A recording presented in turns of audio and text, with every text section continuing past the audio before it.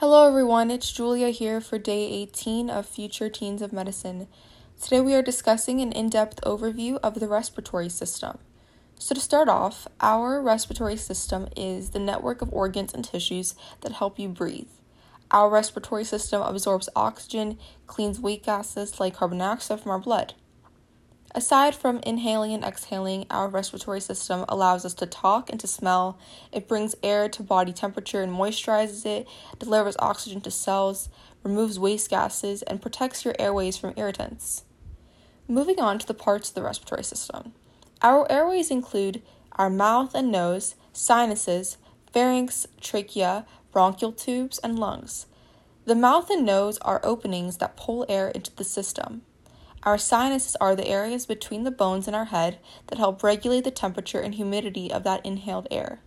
The pharynx is a tube that delivers air from your nose and mouth to the trachea. The trachea is a passage connecting your throat and lungs. The bronchial tubes are at the bottom of your windpipe, and that connects into each lung. And finally, the lungs remove oxygen from the air and pass it into the blood. Muscles and bones that help move our inhaled air in and out of the lungs are the diaphragm and the ribs. Those are the main ones. The diaphragm is the muscle that helps our lungs pull in and push out air. The ribs are bones that surround and protect your lungs and heart. When you breathe out, your blood carries carbon dioxide and other waste out of the body. Alveoli are tiny air sacs in the lungs where oxygen and carbon dioxide exchange takes place. The bronchioles are small branches of the bronchial tubes that lead to the alveoli and capillaries, which are the blood vessels in the alveoli walls that move oxygen and carbon dioxide. Lung lobes are the 3 lobes in the right lung and 2 in the left lung. The pleura are thin sacs surrounding each lung lobe, and they separate your lungs from the chest wall. Other parts include the cilia, which are tiny hairs responsible for filtering dust and other irritants out of the airways. The epiglottis is tissue at the entrance of the trachea that closes when you swallow to keep foods and liquids out of your airway. The larynx, otherwise known as the voice box, allows us to make sounds and to speak. In terms of breathing, the process begins when we inhale air in through our nose or mouth. That air flows into the windpipe and is divided into air passages called bronchial tubes.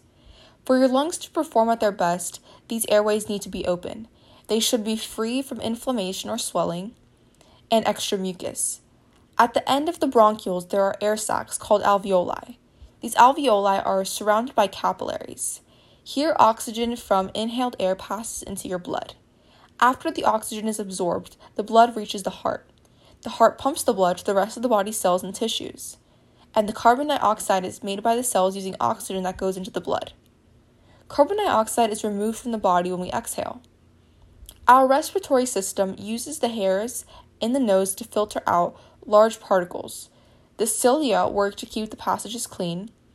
Within the trachea and bronchial tubes, the cells make mucus that's responsible for keeping the air passages moist, and it helps keep irritants out of the lungs. Common conditions of the respiratory system include asthma, which is when the airways narrow and make too much mucus. Bronchiectasis, which is an inflammation or infection, makes your bronchial walls thicker. Chronic obstructive pulmonary disease, otherwise known as COPD, is a long-term condition that gets worse over time. Pneumonia is an infection that causes inflammation in your alveoli, and these alveoli might fill up with fluid or pus. Tuberculosis, which is one I'm sure most of you have heard of, is caused by Mycobacterium tuberculosis, which generally affects lungs, but it can also affect other parts of the body. Lung cancer is when cells in your lungs change and grow into a tumor, and this can occur because of smoking or other chemicals breathed in. Lastly, cystic fibrosis is hereditary disease that affects the lungs and digestive system. Our body then produces thick and sticky mucus that can clog the lungs and obstruct the pancreas. Keep in mind, these are just a few common conditions. There are many more out there. Thank you so much for listening, everyone. This concludes our podcast for today. I hope you guys feel much more comfortable about the respiratory system now, and I'm super excited for tomorrow's lesson. Once again, thank you for listening, guys, and have a great rest of your day.